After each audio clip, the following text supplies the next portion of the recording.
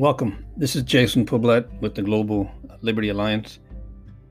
Today I'm recording an introduction because I think it merits some additional time to tell you who we're going to be talking with.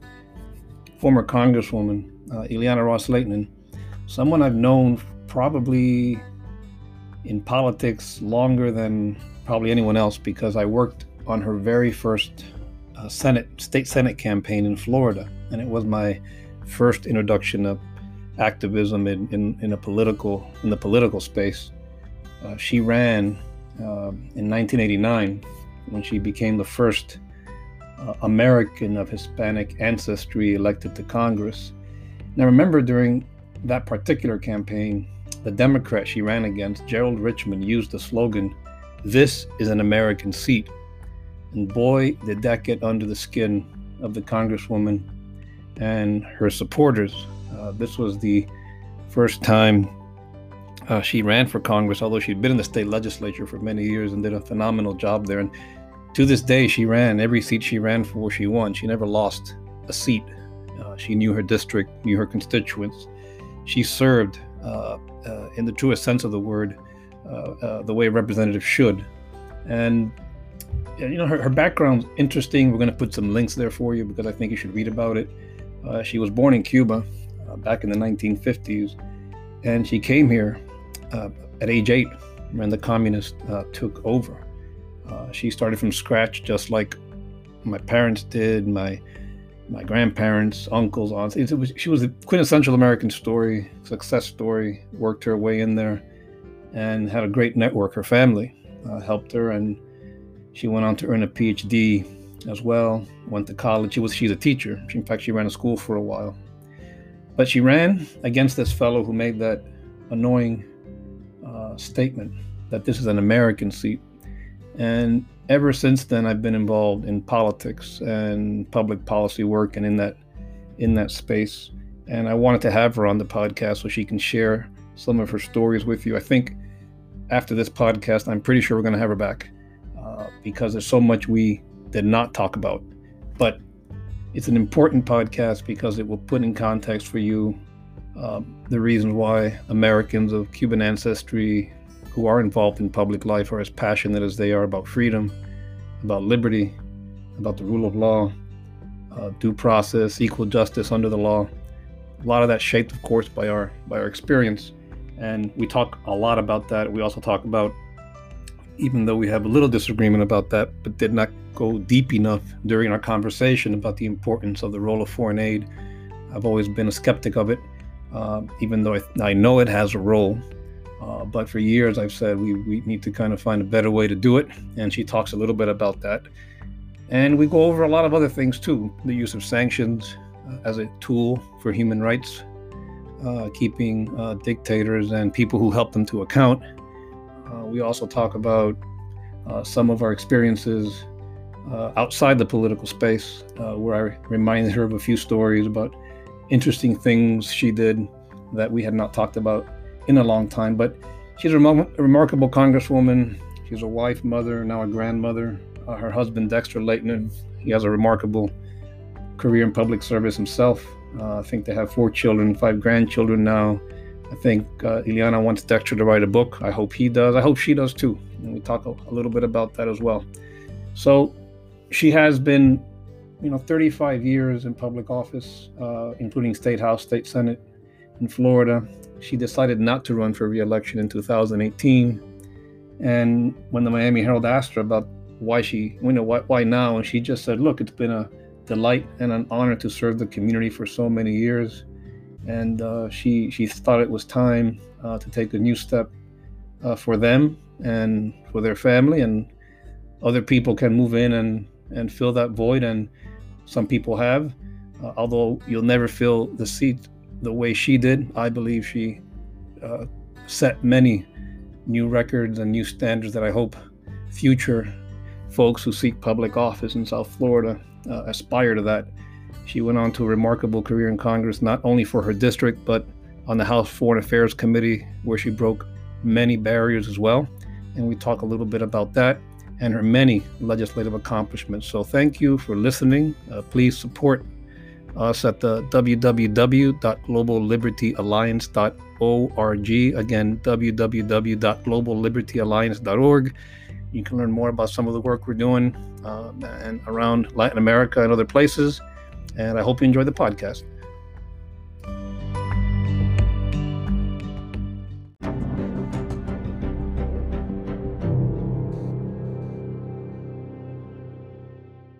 And welcome again to another podcast of the Global Liberty Alliance, coming to you across the river from Washington, D.C. and Alexandria, Virginia. Today we have again a very special guest, longtime friend, colleague, champion of liberty, Congresswoman, even though she's going to tell me don't call her that, Congresswoman Ileana Ros-Lehtinen from the great state of Florida. I think you're down in Miami, right, Ileana? You bet. I'm hunkered down in Miami, and you're right. Don't call me Congresswoman. No, see, there she goes. Ili or Ileana. I can boss you around, Jason. Yeah, you can boss me around. In fact, thank you so much. Yeah. Well, I'm just so thrilled to be on this podcast. I love the title of the organization, Global Liberty Alliance. That is not bad. Well, it's an issue. I'm sure that close to you. I'm sure that you live up to that every day, and I've seen your work. Especially in the last few years where I don't think you have much time to practice law because you're busy rescuing folks who are captured in so many authoritarian regimes. So congratulations for that part of your work. It's really wonderful. Well, we've leveraged our legal talents and bring on board a new generation of lawyers and human rights defenders and take some of the skills that we learned, frankly, when we spent time, I don't know if you know this, but my very first campaign was with you when you ran for the state Senate. Oh, my golly. That was 1980, 86? 86. When you ran for state Senate, so for those who don't know, and we're going to put this information on the podcast, Ileana ran for, of course, the first time for public office in 1982, I think. And I think I was 12 years old when I ran when you ran the first time, but then I wanted to get involved in politics. Then your wife was has been campaigning with me since she was a teenager. Also, Ileana, my God, Ileana and Ileana Poblet from 1982 on, and she was Miss Cuban American USA, and such a beautiful, smart young lady. So. I've been a part of the Poblet family for many years, but then she was Sarmiento at the time. She was Sarmiento at the time, that's right. And then indirectly, you kind of brought us together because I got involved with your campaign. And then when you ran for Congress, I think at one of the big Lincoln Day dinners in Miami is where she and I finally met. And that was 89. That was that campaign, the summer of 89. And it was so hot, of course, in Miami. Yeah. And we had this guy who was my opponent, and he made it a very divisive, very ethnic-oriented campaign saying, this is an American seat. I guess he was telling me that I was not American. You're not American, that's right. Yeah. So, do you believe it? That was his campaign slogan. It was let terrible. me tell you, you had a few characters that ran against you, and you have a lot of firsts. We'll jump into substance for a minute, but I want people to know. I want people to know this because the Congresswoman was also the very first one. I believe you were the first Hispanic period ever elected to Congress. I think Hispanic woman, Republican. That's right. In the nation. No, or Democrat. Or Democrat, right. First Latina. That's Latina. I'm always get all these little terms mixed up, but and then they're trying to get that Latin. I don't even know how you say it. It's just a made up word, Latin with an X at the end. What is that? X-Files for Latin people. I don't know. It's out there somewhere. But you were the first one, and there were a lot of first, and you had a lot of people they always underestimated you, and you always ran humbly, and you were always staying close to the district and always represented your district and the issues that were important to your constituents. And one of the this is a good segue to something, because a lot of people don't know this, but I'm going to share some Ileana stories from back in the day. Like for the twice you on the human rights issue, especially. I remember you faced down Communist Party leader Hu Jintao Oh in my person. gosh. Remember when you delivered that letter documenting Oh human my rights abuses? gosh. And it was over Jason. in the Yeah. speaker's lobby over there in the Capitol. You just walked up to this guy because they wouldn't let you in the meeting, or there was something about the meeting. Something happened that you were not inside. And you said, okay, watch what's going to happen. So you just barged into this thing. I And you gave, remember that. yeah, I remember that. Oh my you gave him a gosh. letter of human rights abuses. And by the way, you didn't only do it to him. Remember the Russian puppet Medvedev? You did the same Oh, thing to him. Medvedev. Yes, the Russian guy. Yeah. And this is one of the things that we talk about peace through strength when we do some of the work with the hostages that we work with or political prisoners.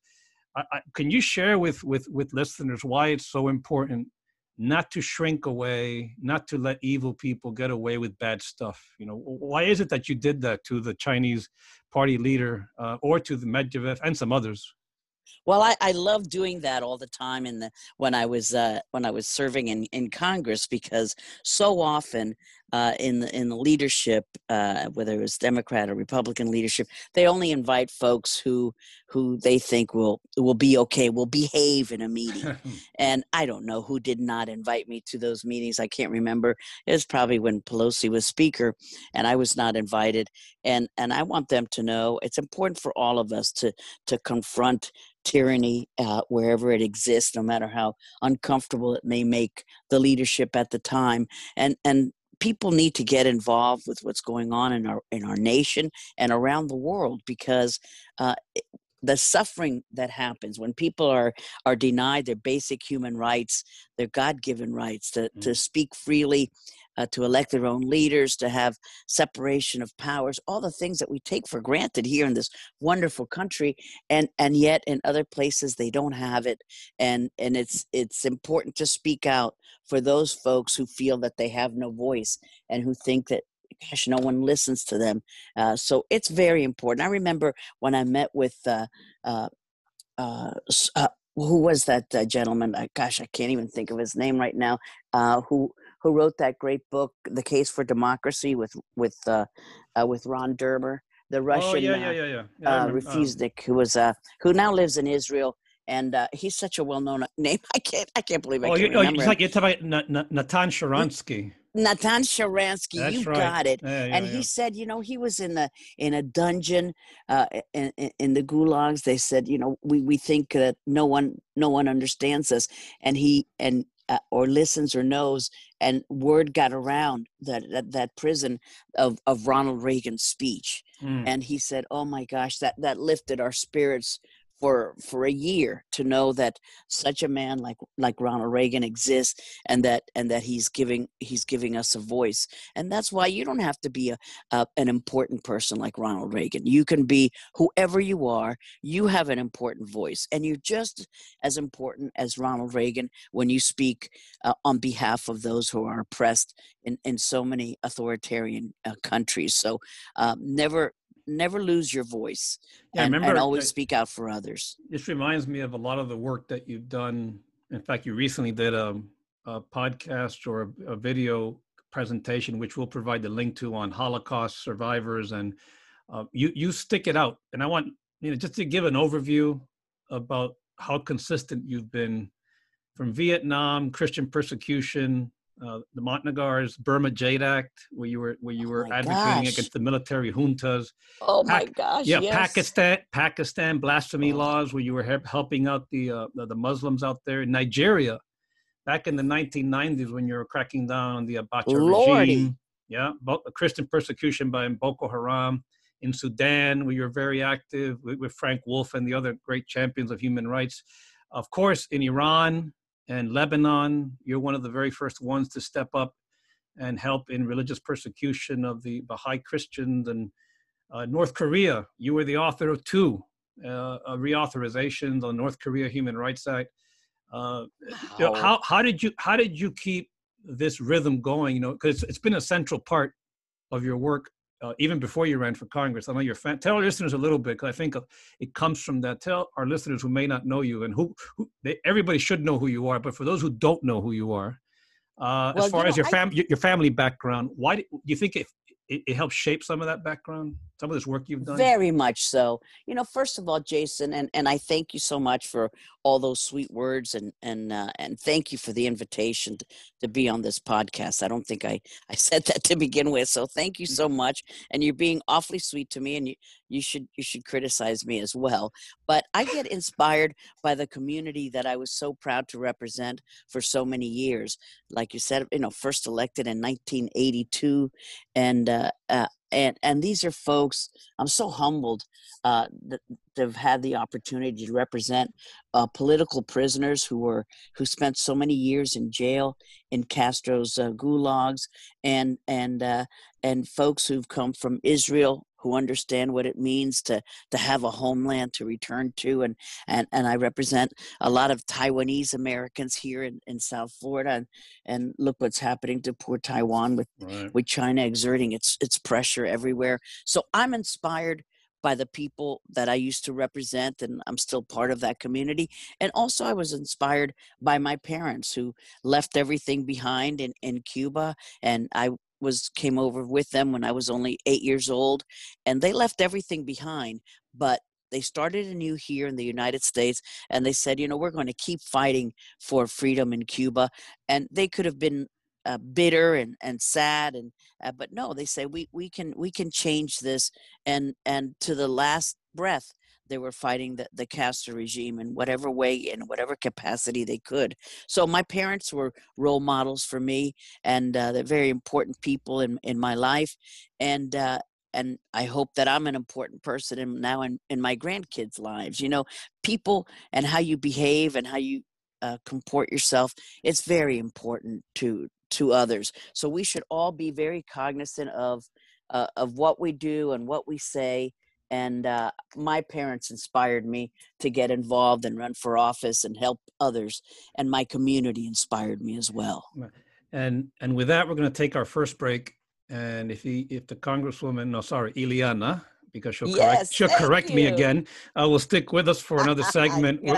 We're going to get into a little bit of a little more Russia, and then we're going to jump into some of our favorite issues, of course, taking a closer look at Latin America. We'll be right back.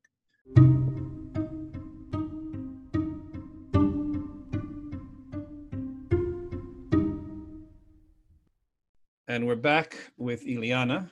I will not call her Congresswoman. Thank you, Jason. Okay, is that okay? All right. Yes. All right. Thank you. All right.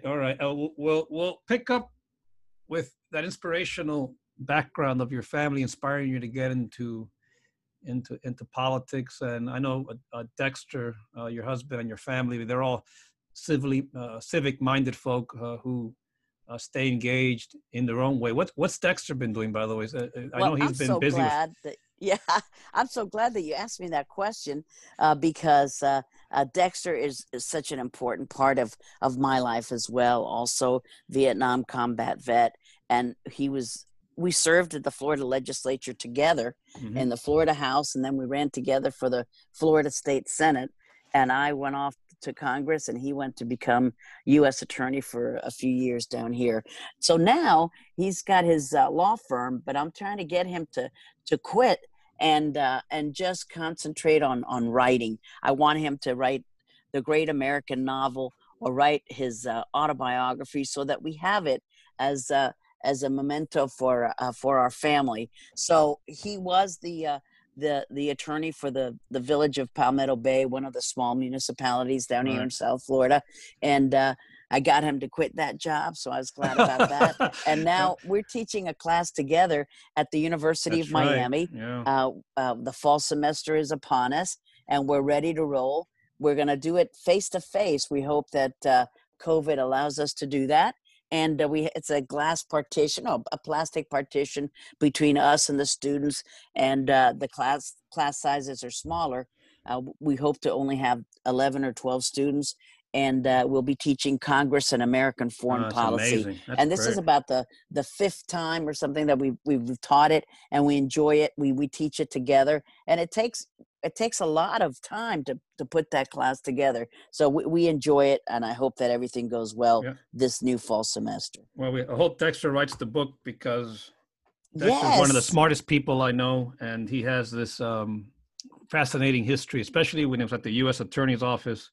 He was involved with the Noriega. I know he's got so many great stories. A lot of good history there, but I want him to write that book. So I'm hoping. And on the Everglades, he sued the state of Florida for polluting the Everglades. He's got a lot of good things to write in a book. Well, so I'm hoping he does it. And you have to write one also. So there's in fact, here's another one for your book. I think I'm never going to jump into Latin America because this starts getting into some of the human rights sanctions work that you've done and carved out and made so much new law. Back during the Obama administration, when the House was controlled by Republicans, you went up against everybody, President Obama, the House GOP leadership. I think it was Boehner back then, a good friend of yours. So it wasn't as if it was a confrontational issue. I'm just saying. No, never. And he is a good friend. Yeah, she challenged the leadership and the president on Jackson Vanik, folks. So important. And you know, the issue that she stood firm on, she said, if you want my help as chairman of the Foreign Affairs Committee, you will include the Global Magnitsky Anti-Corruption Sanctions Act, or we're going to vote and work against it. And you stood firm, and you made the White House and the House GOP leadership and the Democratic leadership come around and include Global Magnitsky in that bill. Tell us a little bit about what happened. And that's so important. And Jason, you know this very well because of your work helping folks around the world. And you have come with your clients, not that they pay your electricity because you do that pro bono. So I don't know how you live your life and how you pay the bills. Maybe Ileana is working harder for you. But you're doing so much pro bono human rights work. And I've met your clients, and you know how important the Global Magnitsky Law is and how important it is that every country adopt this. This is anti-corruption for clean governance, and it's so important to have all the countries pass this. And it's tyrants don't like it, dictators don't like it. They would never have that in Russia, for example. Putin calls Magnitsky. It's named after someone who unfortunately was killed in prison, and he was framed. They said that, they accuse you of anything: money laundering, drug trafficking, robbing a bank. They'll make anything up, but you're really in jail because of your political stance. You are a political prisoner, but no country will label you that. They'll think that, they say that you're a drug trafficker, so no one will want to touch you. But that was the case of Magnitsky, and in his name we carry on and try to have other countries pass these laws so that there is no corruption, so there is clean governance. And we take some of these things for granted, but we have a wonderful country, and I would never want to talk bad about our country, the United States of America. But as you know, not even in our country is everything hunky-dory. No. You've had to file suit against our own State Department sometimes because they're not doing the right thing. But the great thing about our country is that you have the right to address to right the wrongs, and you have the right to petition your government. And in so many enslaved nations, they don't have such rights. So it's important if we're going to pass measures in the House that we do so thinking about how it impacts other people around the world as well as our own American citizens. Exactly. So I was very happy to have said that, and that's the way Jackson Vanik did pass, and it did include Global Magnitsky. Yeah. And Ileana stood firm to President Obama, House GOP leaders, and a lot of it's a theme. I know she deflected that, but she did it in her very diplomatic self. But she was dogged. She went through with it, and I think that it leads to its next question, and then talk a little bit about Latin America. Sure. What's your advice to younger people or anybody, for example, going through a crisis where you have a political prisoner in a family or a hostage? A lot of times during the Cold War, you remember how members would go to the House floor, and I don't see this as much today in Congress as we used to see it. And you will go down there, Frank Wolf go down there, Chris Smith, oh my Tom gosh, Lantos, Frank Wolf. Yes, Lantos, and they would all talk about political prisoners and hostages. Why did that happen so much during the Cold War? But today, it's frankly Ileana, it's somewhat challenging sometimes to get people to focus on this type of human rights case. So what advice do you have? And that's such a shame. You're so right, Jason. You don't see it as often now, but there. It does not mean that the cases have diminished. It does not mean that, oh, we don't have any That's political right. prisoners anymore, because look, we're not hearing anything from the halls of Congress. But there are a lot of great folks who stand up for political prisoners and who talk about them. We've got, Mario Diaz-Balart, Albio Sirius, That's we've right. got Bob Menendez. We've got, and George McGovern, who is as liberal as you could get. And I am usually voting against him on just about every bill when we serve together. But McGovern from Massachusetts speaks out on behalf of political prisoners throughout the world, and I give hats off to him because he And you doesn't have get Senator enough Coons. Yeah, credit. Senator Coons also does it as Senator well. Chris Coons as Uh-huh. well. So we do have folks there who are doing a wonderful job. And Tim We Kaine need from more Virginia of too those. does. Tim Kaine from That's Virginia also. Yeah, a bunch of them Oh do. my gosh, yeah. Yeah. So Tim Kaine also. So there are those old Cold War warriors. Yeah. Thank goodness for them. If But only the just media, if because only the media would focus on some of these that's stories, it, because I was just gonna say that, Jason. and that's what I meant. Yeah. The problem is that you only have a limited amount of time, and and I mean, as a politician, a reformed politician, uh, uh, I'm in a 10-step program now to get rid of all my political ties. But you say, gosh, I'm going to spend so much time writing this 5-minute special order. No one will cover it. No one will know. And I don't get any publicity at all. And that's why a lot of people don't do it. There just doesn't seem to be any reporting on political prisoner cases. And you work a lot with people who are prisoners in authoritarian regimes, and maybe they're not even from that country, but they happen to be American citizens or from somewhere else. And it's hard to get somebody to file a bill or make any kind of noise. That's But right. noise is what we need to make, Exactly. because silence is what will kill those political prisoners, and indifference. And we've got to be that voice, and we've got to be that person who will speak on their behalf. As we end up this segment, we got a few more minutes. Then we're going to do the last block. But into Latin America for a minute, in some of the issues that I know that you've continued to be very active in, including all the others. But one of the very last pieces of legislation you worked on, appropriately, was a human rights legislation that was in the same vein as Magnitsky, was the NICA Act. And that's a phenomenal bill. That it was lethal in its simplicity, because it's a very simple bill. Why has the NICA Act caused such a stir in Nicaragua? Because if you mention this to any Nicaraguan policymaker or members of the regime, they're really scared of it. And frankly, I think if you went to Nicaragua tomorrow, you'd be elected president, because they love you down there.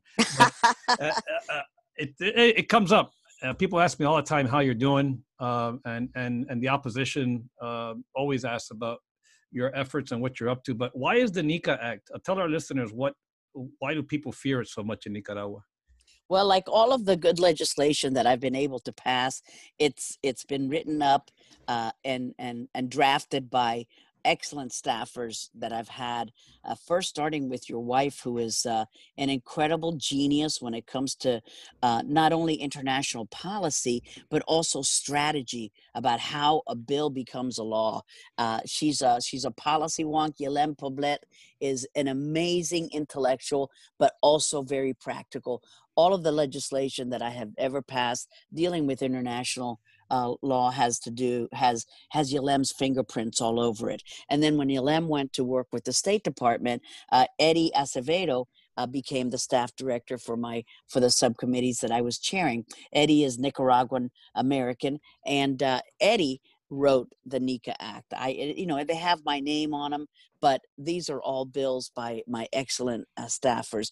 And Eddie, this was our final bill, and it passed finally on the last days of Congress. I was so busy trying to get this bill passed that I didn't pay attention to winding down my congressional career and Wow. and doing all the things that I should have been doing, because that was our focus. And it has to do with freedom and human rights and respect for private property and all the hallmarks that we take for granted here in our representative democracy. But it holds criminals like Daniel Ortega and his wife accountable, and make sure that we would not be helping any regime that mistreats its people so badly.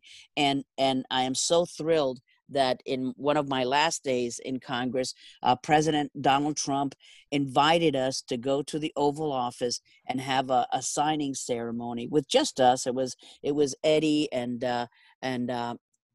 some of my other subcommittee staffers, Gabby and Nate, and John Bolton was there, and Mauricio Claver Caron, and it was so special because to have the President of the United States care about an you've worked issue. with, I counted, I think you've worked with 5 or 6 presidents. Wow. In the time you were in Jason, Congress. You're embarrassing me. But really, it was just so thrilling. That was almost like my last moment in Congress. And I was thrilled to have done it. And yes, Nicaraguan Americans come up to me all the time, Jason, and they're just so happy because Venezuela has gotten a lot of attention, as well it should, because we've got a madman, an evil dictator, Nicolas Maduro there. And of course, the Castro regime with Diaz-Canel in Cuba, and they receive attention, and they need to receive more attention because they are just horrific leaders. But Nicaragua, something about Daniel Ortega always staying a little bit off focus, and nobody has keyed in on him. But during a few years ago, when the protests were really going strong, and they were killing student leaders, and when you did the comparison of per capita, the population in Nicaragua and Cuba and Venezuela, the violence against Nicaraguans expressing their political dissent was even higher. So I was glad to shine that light on Nicaragua and let people know that all of those bad things are still happening. They're still happening today. They just don't get the attention. In fact, we're going to talk a little bit about another signing ceremony in a second with Bill Clinton. But before we do that, it was a few weeks ago, we spoke to some priests down in Nicaragua and some peasant movement leaders in the rural parts of Nicaragua. And they say that they are still killing people, and it's starting to seem like the Cold War times when the Sandinistas were getting out of control and attacking even churches. Remember last week, they even burned down that old relic, or tried to burn down that. That's right. Oh my gosh. So we're working in Nicaragua also with some people, some human rights defenders down there. So that, Jason. We hopefully I'll get more attention. You are really doing wonderful work, and I congratulate you for it. I know it's costing you money, literally, because it's time away from your law firm. That's okay. You don't Life get is short. rich. I'm having fun. Yeah, you don't get rich doing human rights work. So hats off to you. In 1996, before we take a break in about 3 minutes, you were at a signing ceremony with President Bill Clinton, and you were next to Senator Menendez now, Bob Menendez, and you also had next to you, I think Lincoln was there also. Lincoln was there, yes. Jesse Helms was there, but also surrounding you all were the family members of the Brothers to the Rescue. Oh my gosh! Why do you think they've not indicted Fidel or Raul? Fidel's dead, but we were supposed to indict these people. Why do you think that hasn't happened yet? Jason, that is a very good question. Why hasn't it happened? Yeah. Successive administrations, Democrat and Republicans, should have done it. You can still do it today. He deserves it. That is a murderous regime, and yet we don't. But I congratulate President Trump for the steps that he's taken against the dictatorship, the toughest sanctions that we've ever had. And that was the signing, what you bring up, the signing of the Helms-Burton bill, which imposes sanctions against the Cuban regime. And that was a good day, but a sad day, because Jason, that was all that we were able to do as a result of this murderous regime killing 3 American citizens and 1 U.S. resident over international airspace, and they were unarmed, and yet Castro shot them down. So what we got out of it, we thought, okay, this is really going to be the impetus for real change in Cuba. So we got the Helms-Burton bill, but then administration after administration kept uh, not imposing the sanctions and waiving them for national security concerns, except for President Trump, who finally put Title III and Title IV, important parts of the legislation, into effect. So more needs to be done. So that was a bittersweet day. Yes, we got a bill signing ceremony. Yes, we got an important bill passed. It's now law, but sad that it took three deaths of American citizens and a U.S. resident to get this bill through, because otherwise Bill Clinton was not going to even sign it. He was going to veto it. So anyway, with each glory comes a little bit of sad drama, unfortunately. But I think of the pain in those families' faces, and that's what they must have been thinking also. My son was killed for this. It's a good bill, but it's not worth the life. I mean, those are conversations that we have with a lot of families that we visit with, and trying to come up with what justice means for them, because that really means something for everybody. It's different. And when we come back, we're going to just finish with this. It's the last segment, and we're going to get some concluding thoughts from Ileana about a little more about Cuba, because we want to bore down a bit, because some things are happening down there that I think we want to chat about before we break. So we'll be right back.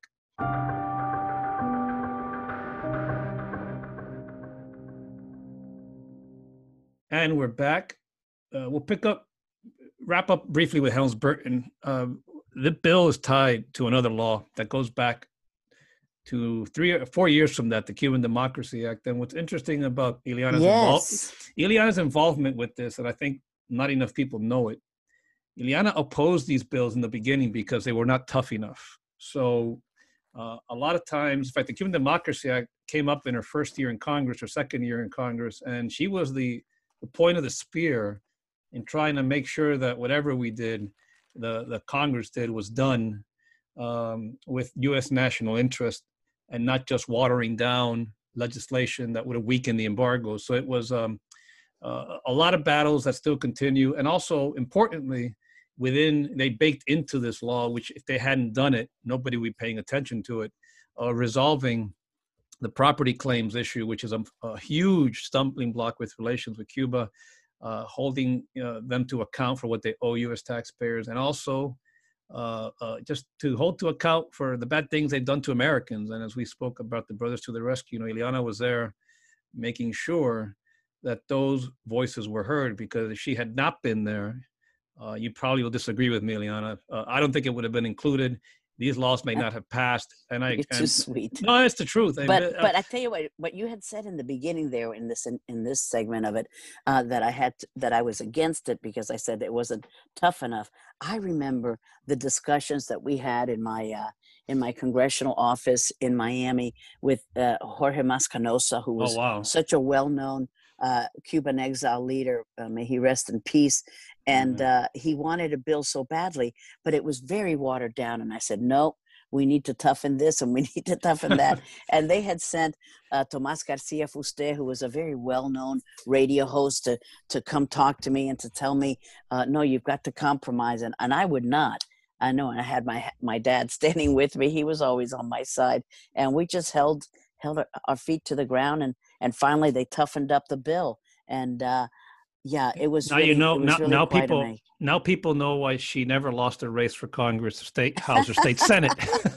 I think she's tough as nails, and I think that's why. But you're also you always do it very diplomatically and. Well, Jason, I had never even said that. This is the first time that I say that publicly, that we were up against Jorge Mascanosa and all the radio folks who were very influential during that time in Cuban American politics. And they wanted me to just say yes. And I'm glad that we held firm and the toughest bill passed. And, they still had a lot of cutouts and waivers, but I'm very happy with the end result. I mean, as a member of Congress, as a policymaker for as long as you were, and this is now gets into the wind down of our program this time. Hopefully we'll have you back. But what message do you also have for folks who think that I personally don't. I think that Congress can't fix everything. Government cannot fix everything.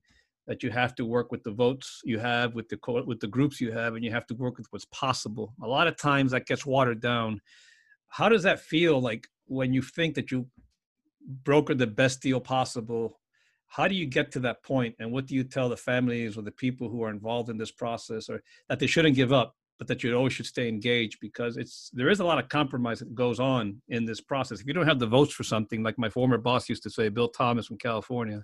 Oh, Bill Thomas, what a great guy. Yeah, Ways and Yeah, Means. Ways and Means. You can't move product unless you have votes in Congress. So how Yes. in the foreign affairs space, in the space that you worked on for so long with human rights, how do you reach that point? Because it's not easy. People think it's easy, but you make it look easy, but it isn't easy.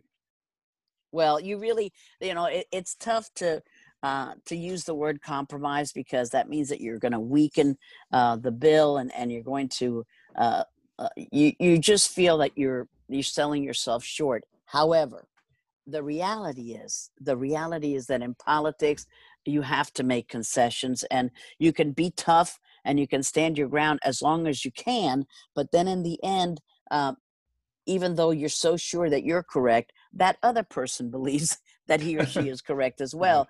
And, you're not the owner of the truth. But what I always say to folks is, look, we tried to get it as tough as we could. And we had to make some concessions. And the NECA Act, which was my very last bill, as I mentioned, in Congress, we had to make concessions, and there's some waivers there. And you don't want to give the president the ability to not implement the toughest laws, but that's part of the legislative process. This is not a dictatorship, so you have to work with others. Be as tough as you can. Hang on with your tough measures as long as you can. But in the end, you're going to want to pass the bill, and it's going to help some people, even though it's not a perfect product. And there are no final defeats. There are no final victories. You live to fight another day. That's and right. You've got to keep that coalition going so that you can make a go of it the next time. You can always improve it. And as we conclude, I'm going to let you and everybody who's listening into a long disputed policy discussion in the Poblete household about foreign aid, because my wife and Ileana and I go back and forth on this issue all the time. She's a big proponent of foreign aid, of course, always focused on U.S. national interests. I, of course, am a skeptic of foreign aid, who has come around in some respects about how and when U.S. taxpayer money should be dedicated for certain projects and certain missions around the world. And you've always been very careful with the public dole, and you've always, as your career shows, the legislation shows it, have been able to craft law and policy directives that make good use of foreign aid money, foreign policy. So why should Americans anywhere in the States listening to this, what's your message to them about why we should invest into foreign policy? Why should they care about it? And why does any of this, when it comes to the rule of law, we know why it matters, but why should we be investing money in foreign countries in programs such as these? Why is it so important, maybe?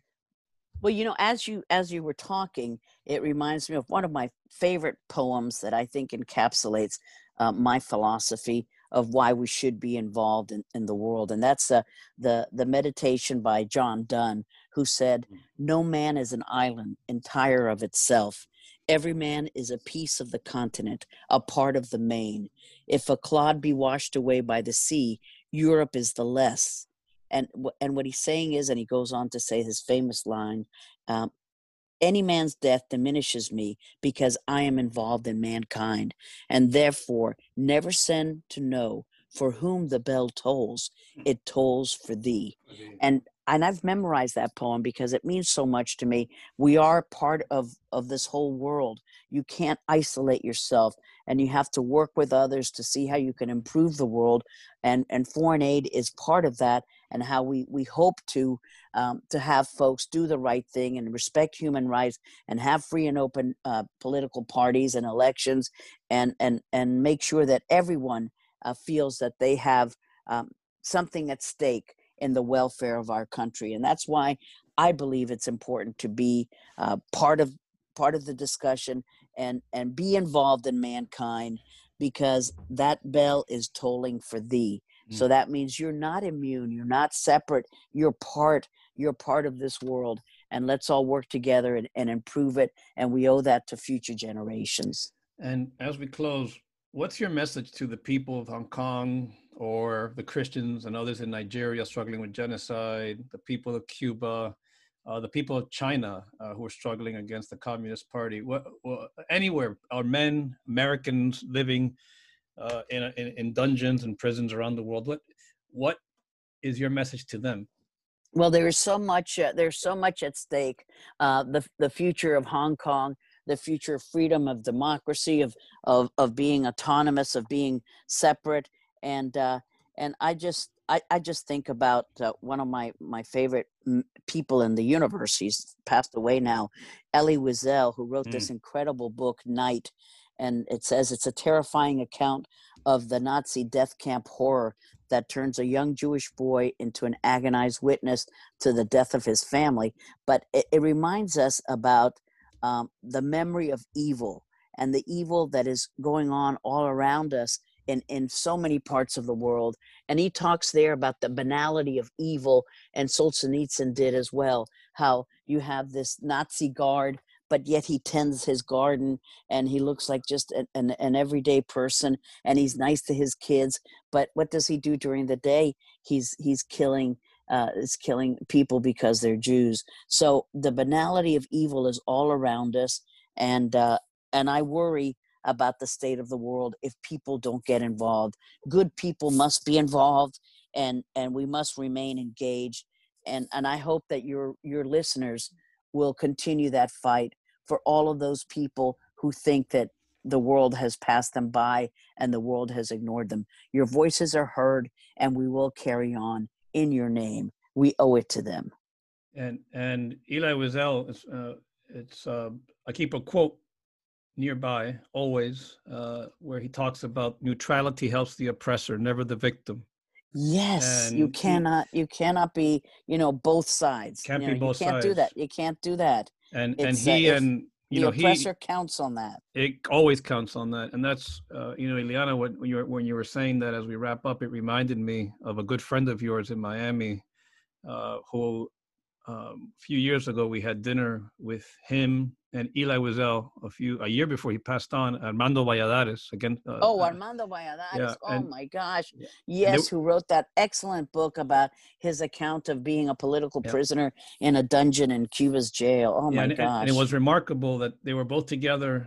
They were being honored by the Beckett Fund for their tireless fight and sacrifices that they made, and they were saying a lot of what you were saying, and it helps to have leaders like you remain engaged. You have to remain engaged. We're not going to let you retire. So we're also going to, I'm going to tell Ileana we have to find a way to have Ileana and Dexter write their books, because I think folks need to read these remarkable stories about these great Americans. And I want to thank you for taking time from your busy schedule to be with us, to share these thoughts. And I hope we can have you back someday again.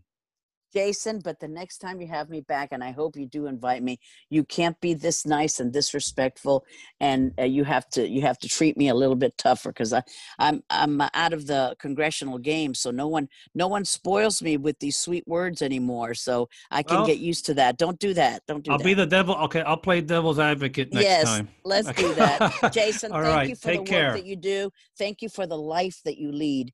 Thank you for taking care of those who believe no one cares for them. Thank you, Jason. All the best to Yalem. I love her so much. And to all of my staffers. They were just terrific. Okay. Thank you. Thank you.